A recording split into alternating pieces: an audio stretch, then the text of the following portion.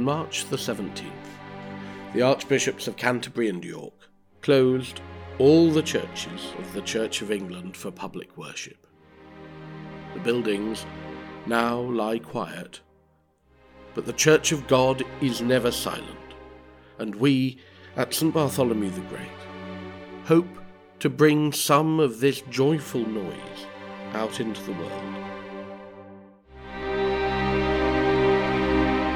The service of Evensong, one of the great treasures of the Church of England, is something which can be enjoyed at home, wherever you are, almost as much as it can be enjoyed in a beautiful building.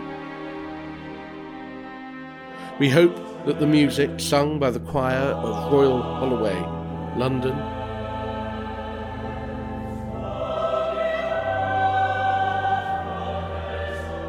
and the sermons and prayers by the clergy of St. Bartholomew the Great might bring you some comfort, some joy, some excitement even.